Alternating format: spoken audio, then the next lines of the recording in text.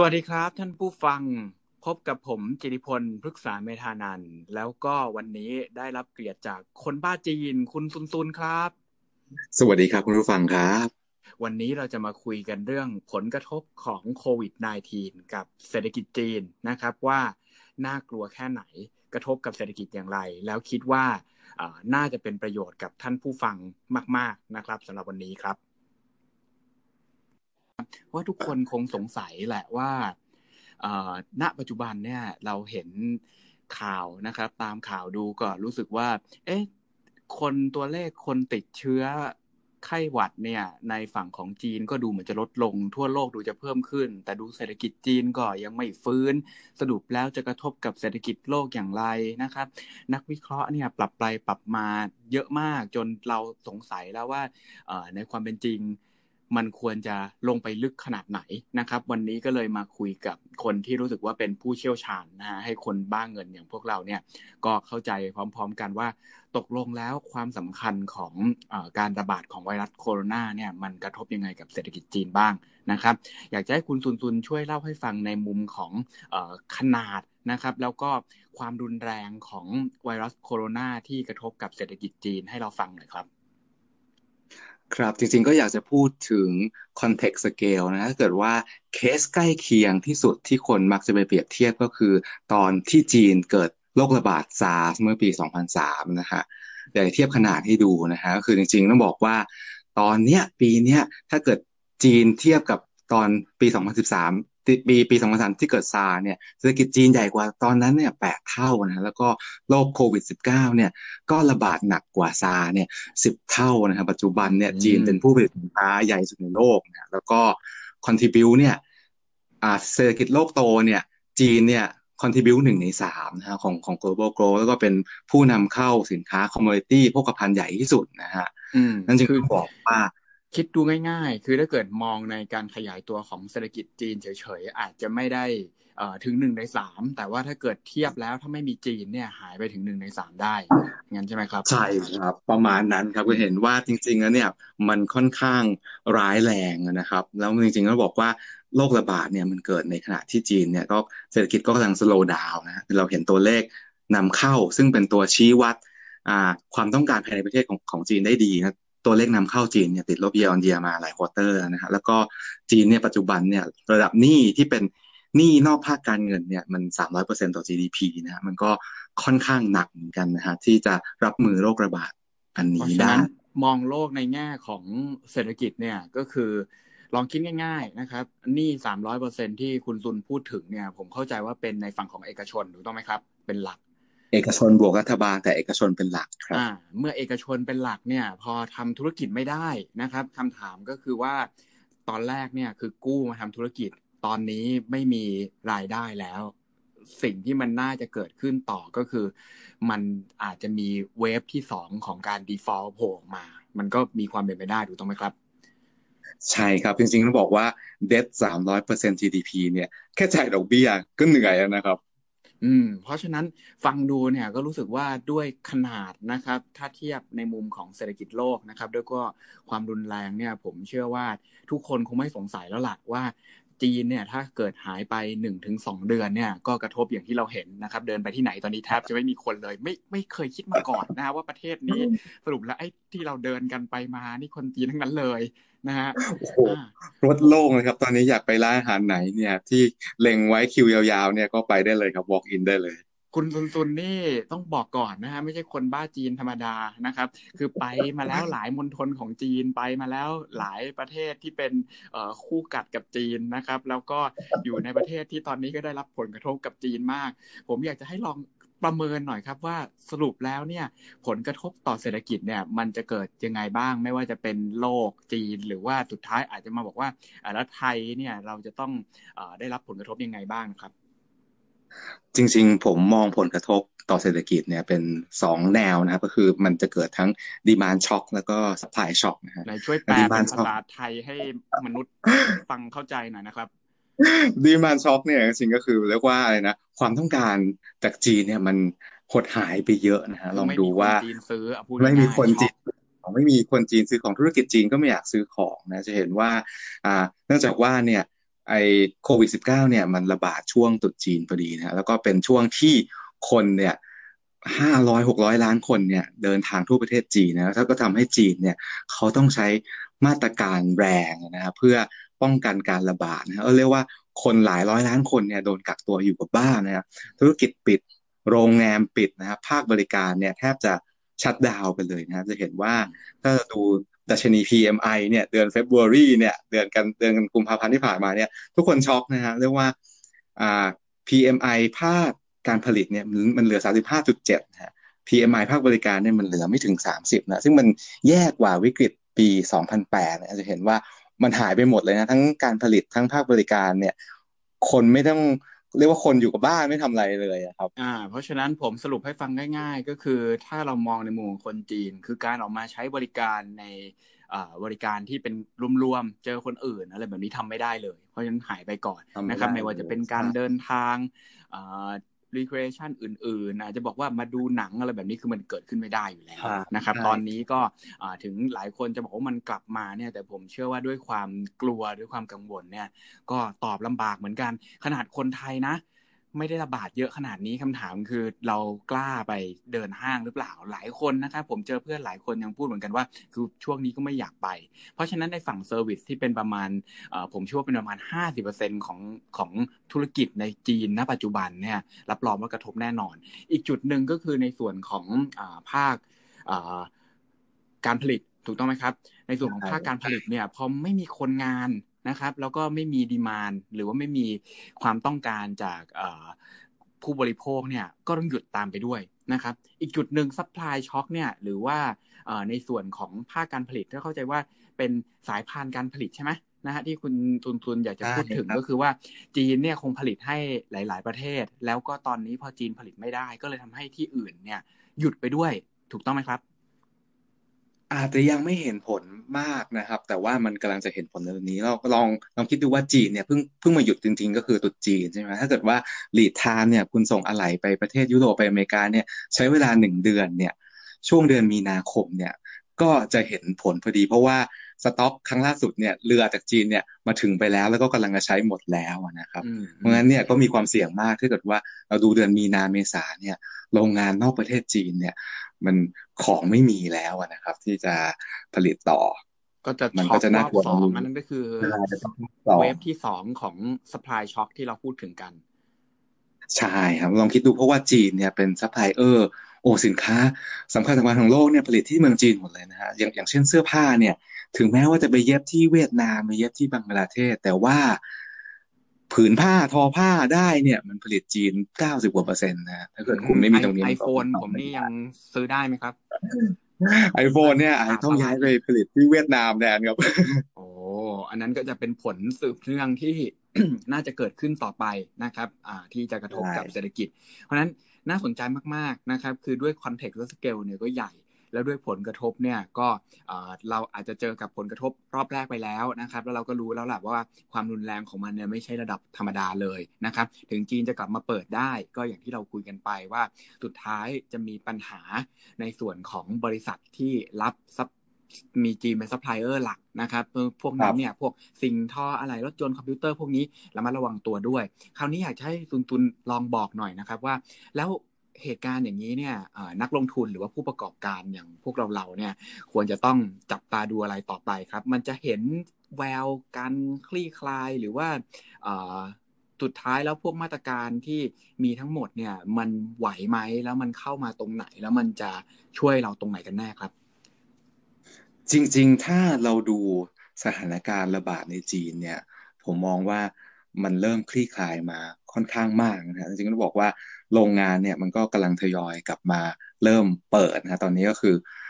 เริ่มเปิดได้สักประมาณ30%นะซึ่งปลายมีนาเนี่ยเซอร์เวย์มาแล้วเนี่ยเขาคาดการณ์ว่าน่าจะมีโรงงานเปิดกลับมาเปิดได้สัก90%นะคนงานที่กลับบ้านตรุษจีนเนี่ยก็เริ่มกลับมาทำงานกันแล้วนะแล้วจริงๆต้องบอกว่า จีนเนี่ยเขามั่นใจมากว่าเขาจะคุมโรคนี้ได้นะเขามี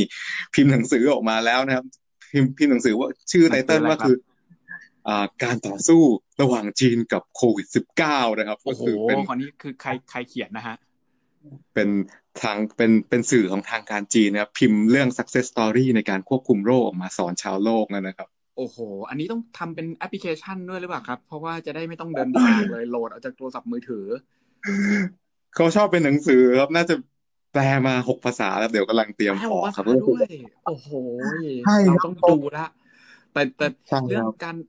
ไอ้ป้องกันโรคเนี่ยก็ต้องบอกตรงๆนะครับว่าตกลงแล้วไม่รู้จีนกับไทยใครเก่งกว่ากันนะครับแต่ว่าเอ่อจุดที่แตกต่างนะครับจุดที่แตกต่างเลยก็คือผมฟังมาจากหลายๆคนนะครับก็จะบอกว่าด้วยขนาดแล้วก็ด้วยปริมาณการติดที่รวดเร็วเนี่ยของไทยอาจจะบอกว่าณปัจจุบันควบคุมโรคได้ดีมากนะครับอาจจะไม่ต้องอ่านหนังสือการต่อสู้ระหว่างจีนกับโควิด -19 ของทางจีนนะครับแต่ว่าจุดหนึ่งที่เราต้องดูแล้วเราก็เห็นถึงความแตกต่างเลยก็คือว่าถ้าเกิดคนในกรุงเทพนะครับหรือในประเทศไทยเนี่ยติดเยอะๆเนี่ยสถานพยาบาลเราอาจจะไม่พอนะครับตรงนี้เป็นจุดที่เราคิดว่าถ้ามีหนังสือเล่มนี้มาจริงๆเนี่ยผมเชื่อว่าได้เรียนรู้เยอะแน่นอนต้องไหมครับถูกต้องครับจริงๆก็ต้องบอกว่าอืมมาตรการจีนเขารุนแรงเขาเข้มงวดจริงๆครับมันอืมเรียกว่าเป็นต้นแบบให้ชาวโลกเลยก็ว่าได้ว่าเอ้ยจะคุมให้อยู่หมัดเนี่ยมันคุมยังไงนะฮะ อืมแล้วจริงๆนะก็ต้องบอกว่ามีหนังสือออกมาเนี่ยมันเป็นความมั่นใจเฉยแต่ถ้าเกิดว่าคุณอยากดูสัญญาณจริงๆนะว่า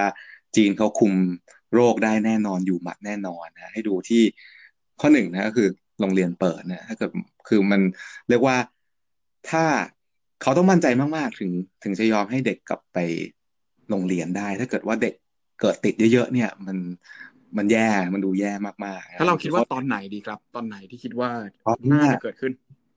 มีการคาดการณ์มาครับมีอ่าคาดว่าจะเปิดเดือนเมษานะแล้วก็ผู้เชี่ยวชาญจีนอันดับ 1นะศาสตราจารย์จงหนานชาญที่เป็นคนควบคุมโรคซาร์ตอนนั้นนะฮะเขาก็ประกาศมาแล้วว่าเขาเชื่อมั่นว่าเดือนเมษาเนี่ยน่าจะคุมได้นะก็ปักธงไปก่อนวันที่ไปสามสิบก่อนครับเมษายน ใช่ครับถ้าเกิดจะเอาชัวร์จริงๆเนี่ยให้ดูอีกอีเวนต์หนึ่งนะฮะโอเคคือท่านสีจิ้นผิงเนี่ยไปเยือนอู่ฮั่นเมื่อไหร่เนี่ย แปลว่าโรคระบาดเนี่ยคุมอยู่แน่นอนครับเพไปราะว่าเยือนแบบใส่หน้ากากได้ไหมฮะไปเยือนแบบใส่หน้ากากเป็นตัวอย่างให้คนเห็นด้วยแหละครับวิธีเพราะว่าจการใส่ริงๆต้องบอกว่าหน้ากากที่ถูกต้องที่ถูกต้องคือเปิดจมูกออกมาไม่ใช่นะครับ คือต้องบอกว่าสีจิ้นผิงเนี่ยเรียกว่าเขาเทคริสไม่ได้เลยนะครับเรียกว่าเขาทำอะไรเนี่ยมันต้องเกิดขึ้นเขาพูดอะไรเนี่ยมันต้องเกิดขึ้นจะเห็นว่าตอนเนี้ยเขาเองเนี่ยผู้นผู้นำหน่วยงานที่ควบคุมโรคเนี่ยก็ไม่ใช่เขาให้ลูกน้องเขาหลีเค่อเฉียงเป็นคนคุมอืม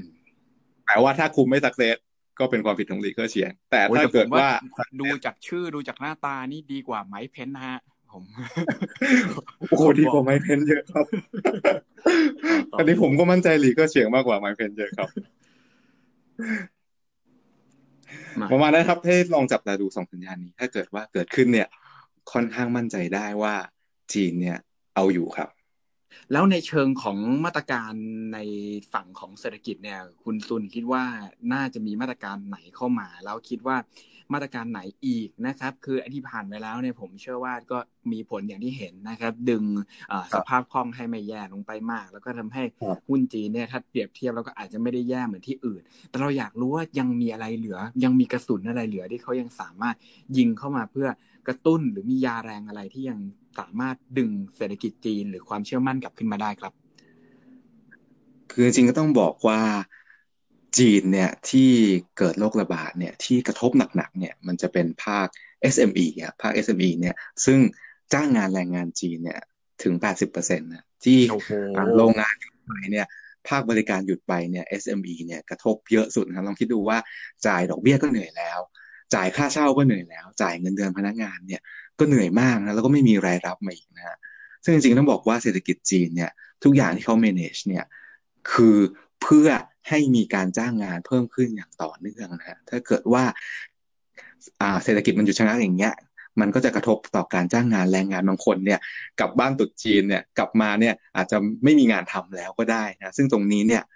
เขาต้องดูแลเป็นพิเศษนะฮะก็จะเห็นว่าแบงก์ชาติจีนเนี่ยเพิ่ม liquidity ออกมาเนี่ยเขาก็บอกว่าเขาจะปล่อยกู้ให้ SME เป็นพิเศษเนี่ย500,000,000 หยวนนะฮะ อืม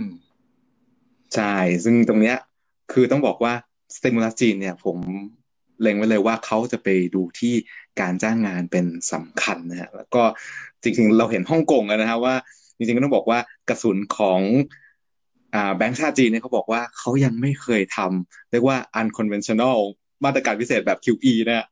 อืมเขายังมีท่าไม้ตายอีกเยอะนะฮะจะเห็นว่าฮ่องกงเนี่ยเราเห็นแล้วว่า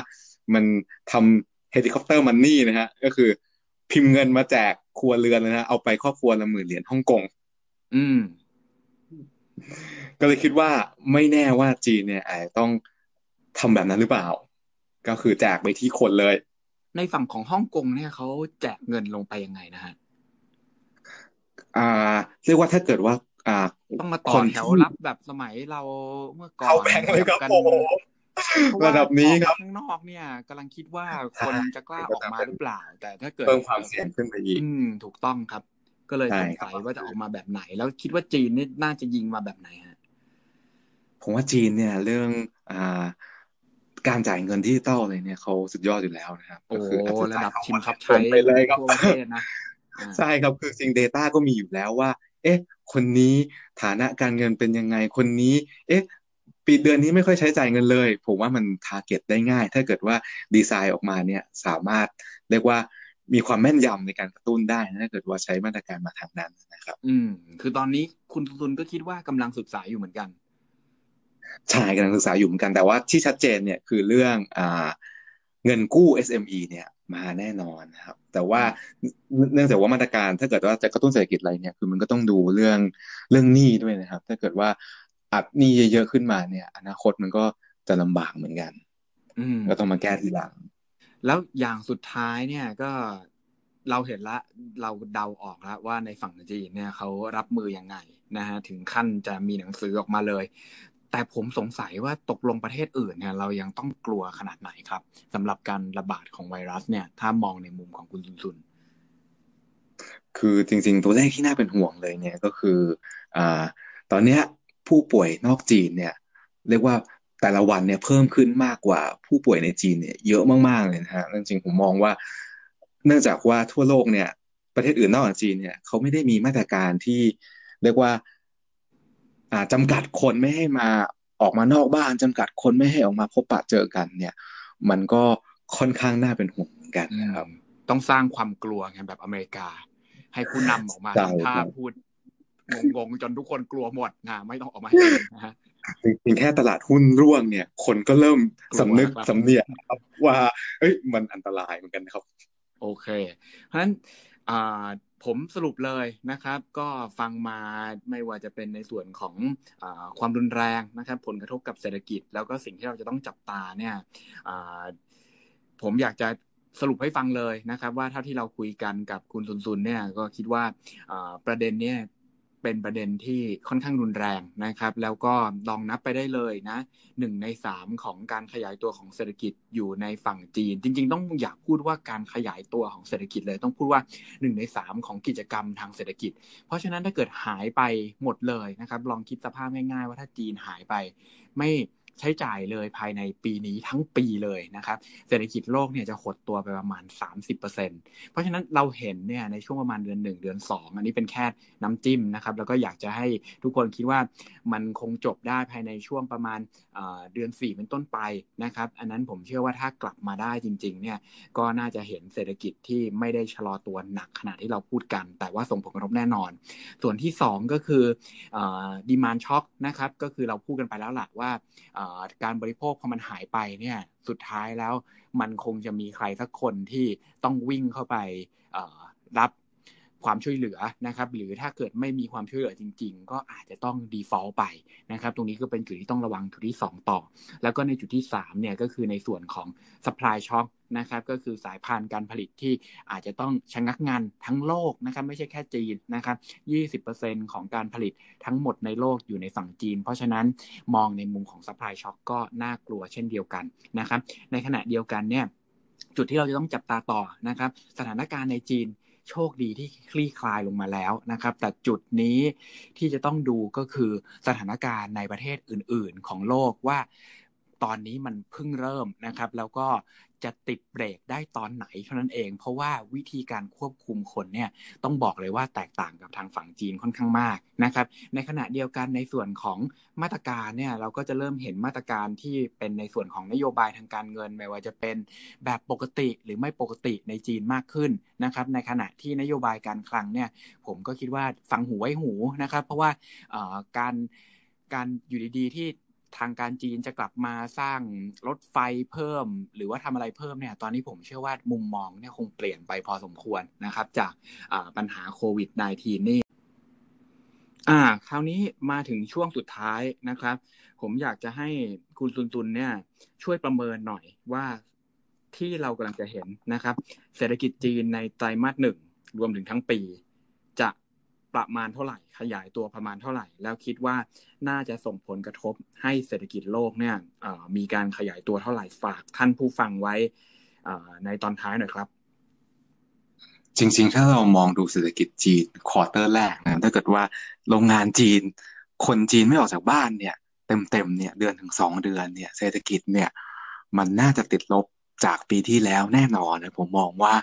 อย่างน้อยเนี่ยก็0นะอย่างมากเนี่ยอาจจะ-2 ถึง-4%ฮะทีเนี้ย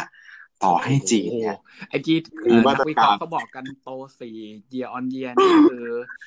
ปายังนึฏิกไม่ออกนะว่าจะโตมาจากไหนเพราะว่าคนอยู่บ้านทั้งเดือนนะครับคุณครับ โอเค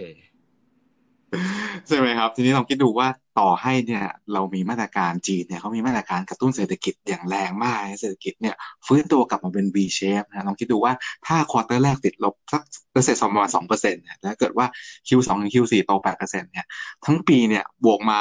ยังได้ไม่ถึง5%เลยนะครับเนี่ยลองคิดดูว่าเศรษฐกิจจีนเนี่ยโต6%เนี่ยเรายังรู้สึกว่าเศรษฐกิจโลกมันชะลอตัวเลยถ้าเกิดว่ามันโต5%เนี่ยดีมานด์ทั้งปีเนี่ยมันก็ค่อนข้างเหนื่อยเหมือนกันครับดรครับ โอเคก็น่าสนใจครับก็ถือว่าวันนี้เรามาแชร์กันหลายอย่างแล้วก็ต้องขอบคุณคุณซุนคนป้าจีนนะครับวันนี้ขอบคุณดที่ให้รโจ๊กเช่นกันครับอ่าหวังว่าเราจะกลับมาคุยกันใหม่นะครับถ้ามีประเด็นที่น่าสนใจกับจีนอีกนะครับอย่างแรกเลยที่ผมเชื่อว่าคงต้องให้คุณตุนกลับมาอีกหนึ่งรอบก็คือผลกระทบที่จะเกิดขึ้นจากสตรัคเจอร์หรือว่าโครงสร้างของเศรษฐกิจที่มันจะเปลี่ยนไปนะครับหลังจากโควิด -19 จบซึ่งผมเชื่อว่าก็น่าสนใจไม่แพ้กับผลกระทบที่เกิดขึ้นในตอนนี้แน่นอนนะครับสำหรับวันนี้ผมกับคุณซุนก็คงต้องขอลากันไปก่อนนะครับแล้วก็พบกันใหม่ในรายการคนบ้าเงินเอพิโซดหน้านะครับสวัสดีครัครับสวัสดีบครับคุณผู้ฟังครับ